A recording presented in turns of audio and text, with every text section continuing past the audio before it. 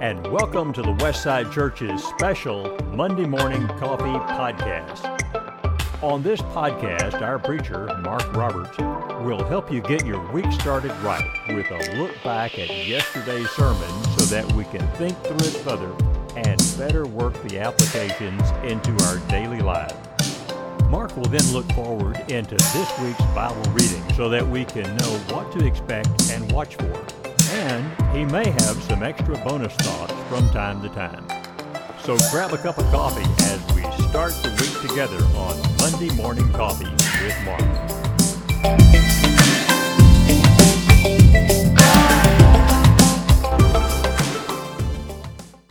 Good morning. Welcome to the Monday Morning Coffee Podcast for Monday, January the 9th, 2023. And no, I am not used to saying 2023 yet, but I'm working on it. I'm Mark. I've got a great cup of coffee, and I'm ready to talk with you about yesterday's sermon and about daily Bible reading, especially since yesterday's sermon and today's Bible reading all go together. So let's just put it all together. Let's get started.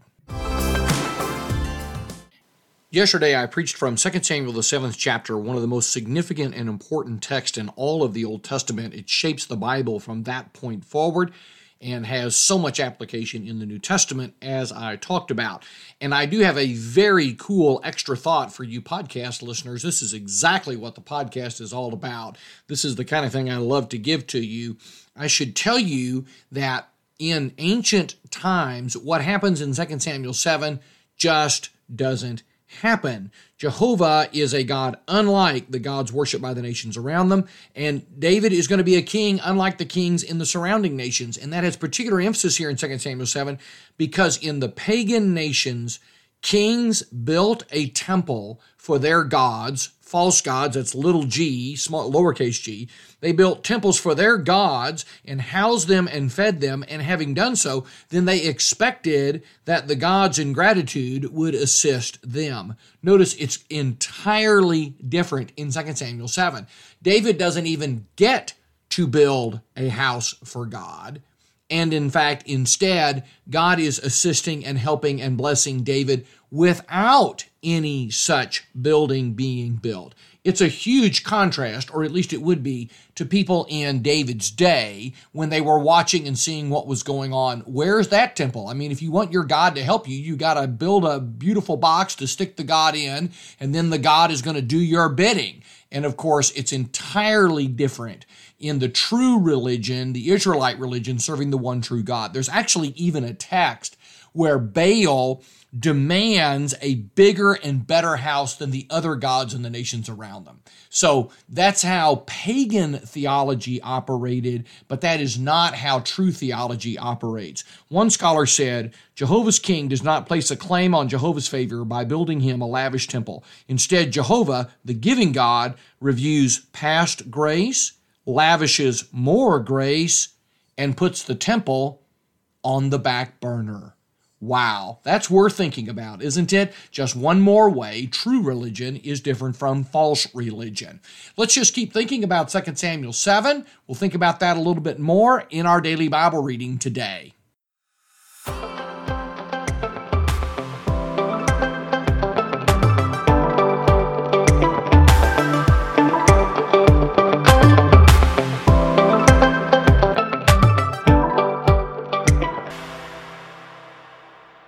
So for Monday, we are reading 2 Samuel 7, and I don't have a ton of extra notes. I worked through that text pretty meticulously yesterday. If you did not listen to that sermon, I would urge you to listen to that sermon to get you ready for Bible reading today. I would underline for you the idea that David didn't build the temple or wasn't allowed to build the temple because he was a man of war is certainly something that a number of passages allude to. There's a discussion of that in 1 Chronicles 22, 1 Chronicles 28, 1 Kings chapter 5 may say something about that as well. I don't want us, however, to think of that as a defect in David's character. Remember, David waged those wars to bring stability to God's kingdom. He waged those wars at God's command. And that may just have more to do with the idea that it wasn't the time to build the temple, it was the time to bring stability so that his son could build the temple. You think about that some more, work on that some more. I don't want us to see somehow that David wasn't allowed to build it because he was a bad person. Actually, what our text says in 2 Samuel 7 is that David is an amazing person, so amazing that God built an everlasting house for him, a royal dynasty that Jesus is the ultimate fulfillment of. Work through that. Think about that. I just urge you to underline these verses in 2 Samuel 7. Make sure that you are watching for that kind of language throughout the rest of the year as we read, because plenty of prophets will talk about the covenant with the house of David. See you tomorrow. We'll be over in 1 Kings, and I'll tell you why we're in 1 Kings chapter 12 on Tuesday. Welcome to Tuesday. Today we're reading in 1 Kings chapter 12, the first 15 verses. And you may wonder what we're doing just parachuting into the middle of Kings here. What's going on? And the answer to that will be seen on Thursday's reading when we read about Jeroboam and the sin that he introduces into Israel. I'll say more about that on Thursday, but trust me, this is an important chapter for us if we're going to spend the year in the prophets and if we're going to draw closer to the Lord. I didn't have a ton of notes yesterday in the Bible reading, so I'll make up for it today by having probably too many. This is just a good place for us to grab a timeline. Let me give you some dates here. These are approximate sorts of dates, but as close maybe as we need to get them. Maybe you write some of this in your Bible just to kind of remind you where things are. So the Exodus from Egypt would be 1440 BC, about 1440 years before Jesus was born. Then King Saul becomes king in 1050. David becomes king in 1010 BC, 1,000 years before Jesus. And then Solomon becomes king in 970 BC. That takes us to 1 Kings 12, where there's division in the kingdom because of Rehoboam. That comes in 930 BC. And in Kings, the first 11 chapters of Kings deal with kind of a golden age. Things are just amazing under David and under Solomon. And then the kingdom is torn apart. And that's where we are reading today. This gives us a great place to understand how to read Kings and how to read Chronicles. We want to watch for more than just the story in the text. What we want to look for is what God is doing. And what does it say about God? And particularly, what is God's verdict on what's going on here? There will be kings that were enormously successful militarily, economically, financially. They were great leaders from that standpoint, but they're spiritual zeros. They lead the people into idolatry. They do lots of bad things, and the text of the scripture won't even talk about, oh, hey, they led a world summit, or GDP went way up, or economic increase for everybody and a chicken in every pot. There won't be any of that kind of stuff. Instead, there'll be 4 or 5 verses that say this guy was a bitter, miserable failure because he led the people into idolatry. And that's what we want to get here. We want to get God's side of things if we're going to draw closer to God. It's very easy to evaluate things in worldly terms. Kings and Chronicles help us not to do that. And we will be interacting with both Kings and Chronicles, but those books are very, very different.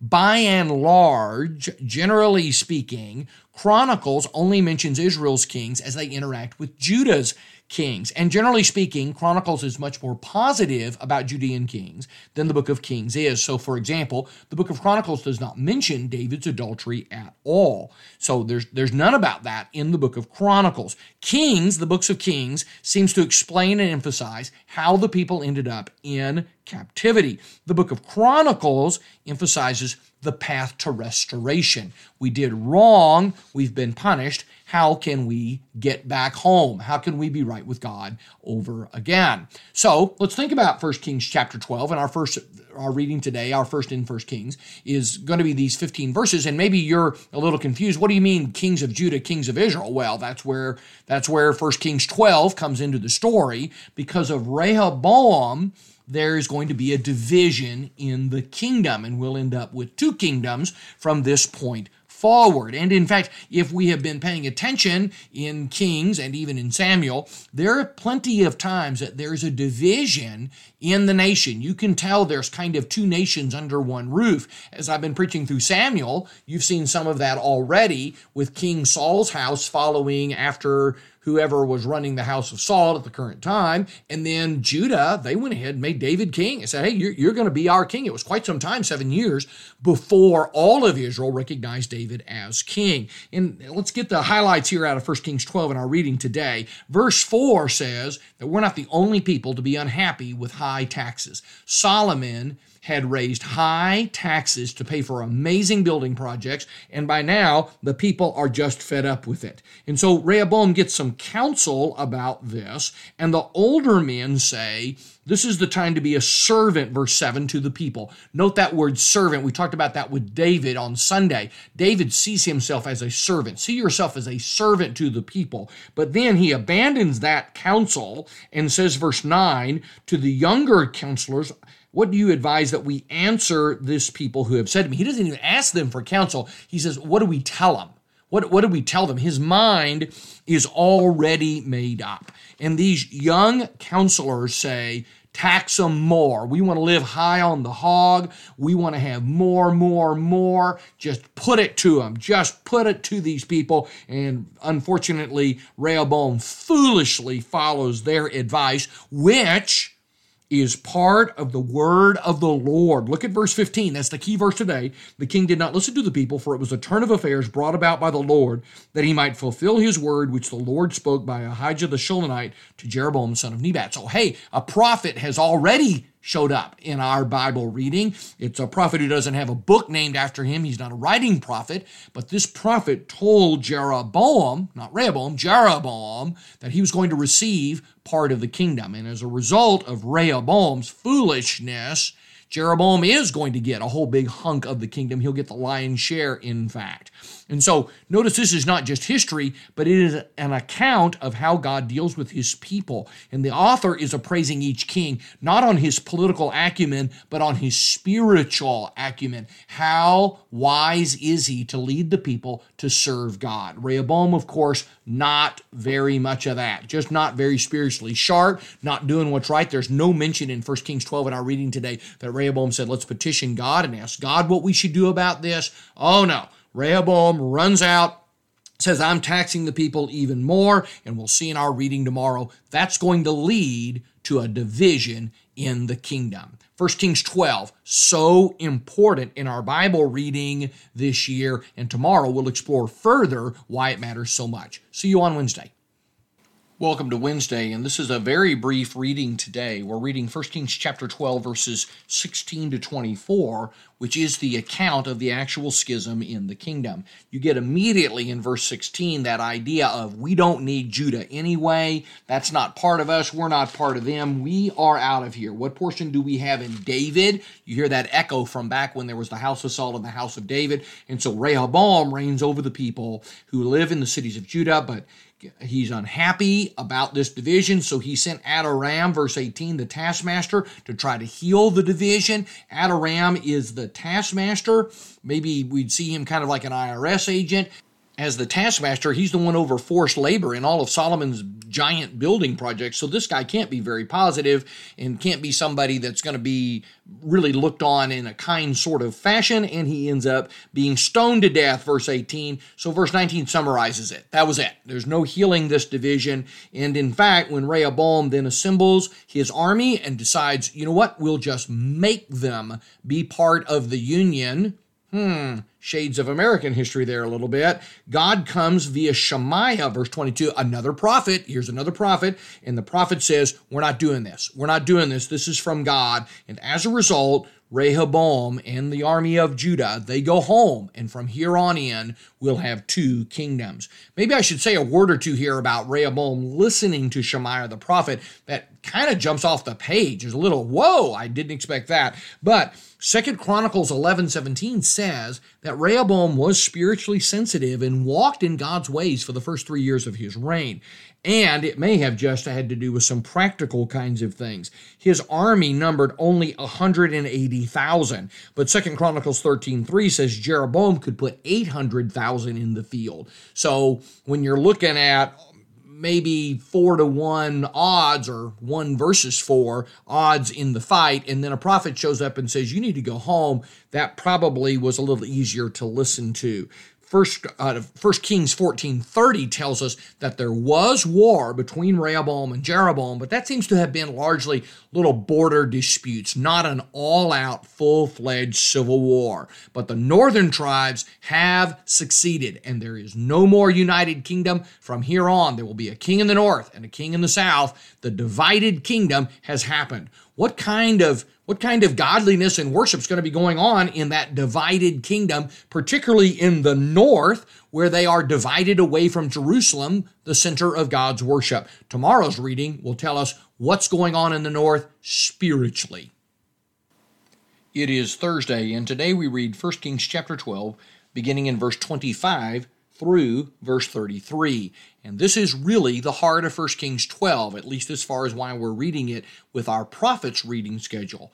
Over and over again, the prophets will refer to, and the history of this period will refer to, the sin of Jeroboam, the son of Nebat. We had to read the sin of Jeroboam, the son of Nebat, so that we would know what was being talked about. And that sin is introduced here in 1 Kings chapter 12. Jeroboam builds some cities, verse 25, but verse 26, Jeroboam said in his heart, "Now the kingdom will turn back to the house of David if this people go up to offer sacrifices in the temple of the Lord at Jerusalem. The heart of the people will turn again to their Lord, to Rehoboam. They'll kill me." So Jeroboam is concerned about them going to Jerusalem to worship God. As a result, he makes 2 calves of gold, verse 28, sets those up in Bethel, verse 29, and the other in Dan. That's it. That's the sin of Jeroboam. He sets up idols. It's important to realize here, this is not the worship of Baal. It's not the worship of Molech or Chemosh or some Babylonian god. This is the worship of Jehovah God, but it is the worship of Jehovah God in the wrong way, by using an image specifically and explicitly forbidden to the people in the Ten Commandments. Don't do this. This is a repeat of the dreadful sin at Mount Sinai in Exodus, the 32nd chapter. But Jeroboam doesn't trust God. Look at the emphasis about his heart, verse 26, said in his heart. There's so much in the Old Testament about loving the Lord your God with all your heart, serving God in your heart, the gladness of your heart. We talked about that last week out of Deuteronomy. And here, he does not trust God. In 1 Kings 11 and in verse 37, the prophet comes to Jeroboam and says, "You're going to get the kingdom and you're going to be the king." And Jeroboam now looks around after the dust has settled from this schism and he says, "Oh, I think they're going to kill me." He doesn't trust God. He ought to say, "Let's do right. Let's continue to serve God. We'll continue to go to Jerusalem and do what..." No, he doesn't say any of that because he doesn't trust the word of the Lord. And as you're watching 1 Kings, as you're reading 1 Kings chapter 12, notice that of the 7 verses here that discuss the beginning of his reign and so forth, 1 verse is devoted to him building some cities, and 6 verses follow after that discussing his religious innovations. That shows you what Kings is all about. It's not about, is Jeroboam an amazing leader? Did he win the Nobel Prize? Did he build the military up? None of that matters. What matters in Kings is what did he lead the people to do spiritually? And what he led the people to do spiritually is apostasy. And in fact, I love that I can give you this note. This is what's so great about the podcast. I appreciate you listening so much, and I want to give you good information like this. If you look at verse 31, he made temples on the high places. The word made is the word that runs through the rest of this account. He appointed, that's the same word, made. And Jeroboam, verse 32, appointed, same word family, made.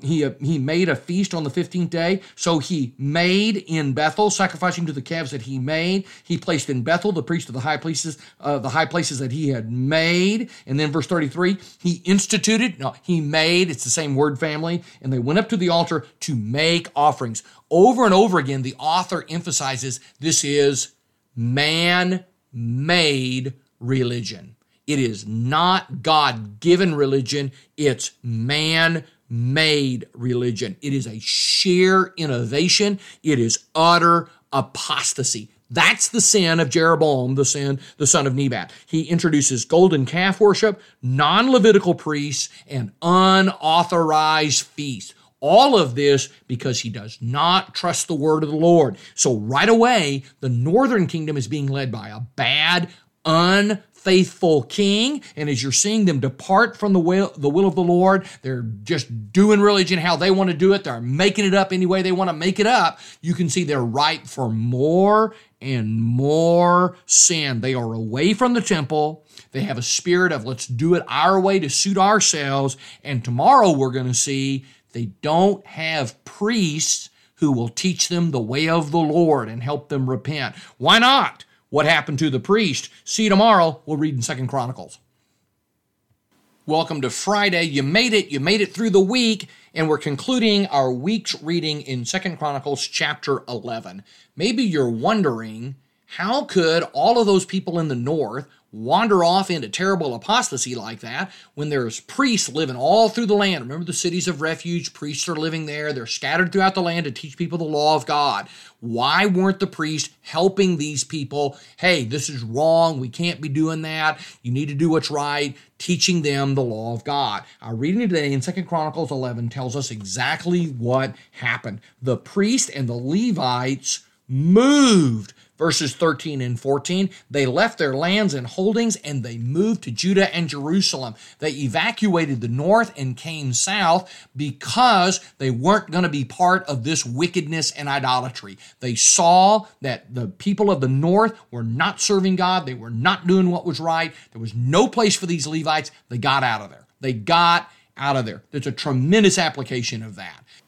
I am so impressed at the sacrifice of these priests and Levites. They give up so much, their homes, their lands, so that they can go south, but they want to serve the Lord. And verse 17 tells us, they strengthened the kingdom of Judah. For 3 years they made Rehoboam, the son of Solomon, secure. They walked for 3 years in the way of David and Solomon. They make a spiritual difference, but again, I'm looking at the north now, and I'm seeing a complete spiritual vacuum. I'm seeing sin of every kind. I'm seeing people who are departing into wickedness.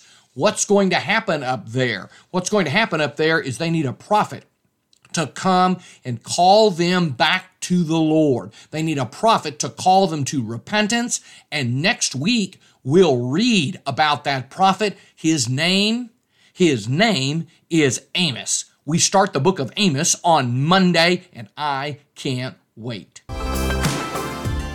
Well, thanks for listening to the podcast this week. Thanks for reading the Bible with me this week. Hope to see you on Sunday at the Westside Church of Christ, and I hope that your Friday today is a wonderful day, and the Lord blesses you today all day. So until Monday, when we'll be reading the prophet Amos, I hope you have a marvelous, marvelous weekend. I hope you start the first day of the week worshiping the Lord. I hope that'll be at Westside, and I'll see you on Monday with a cup of coffee.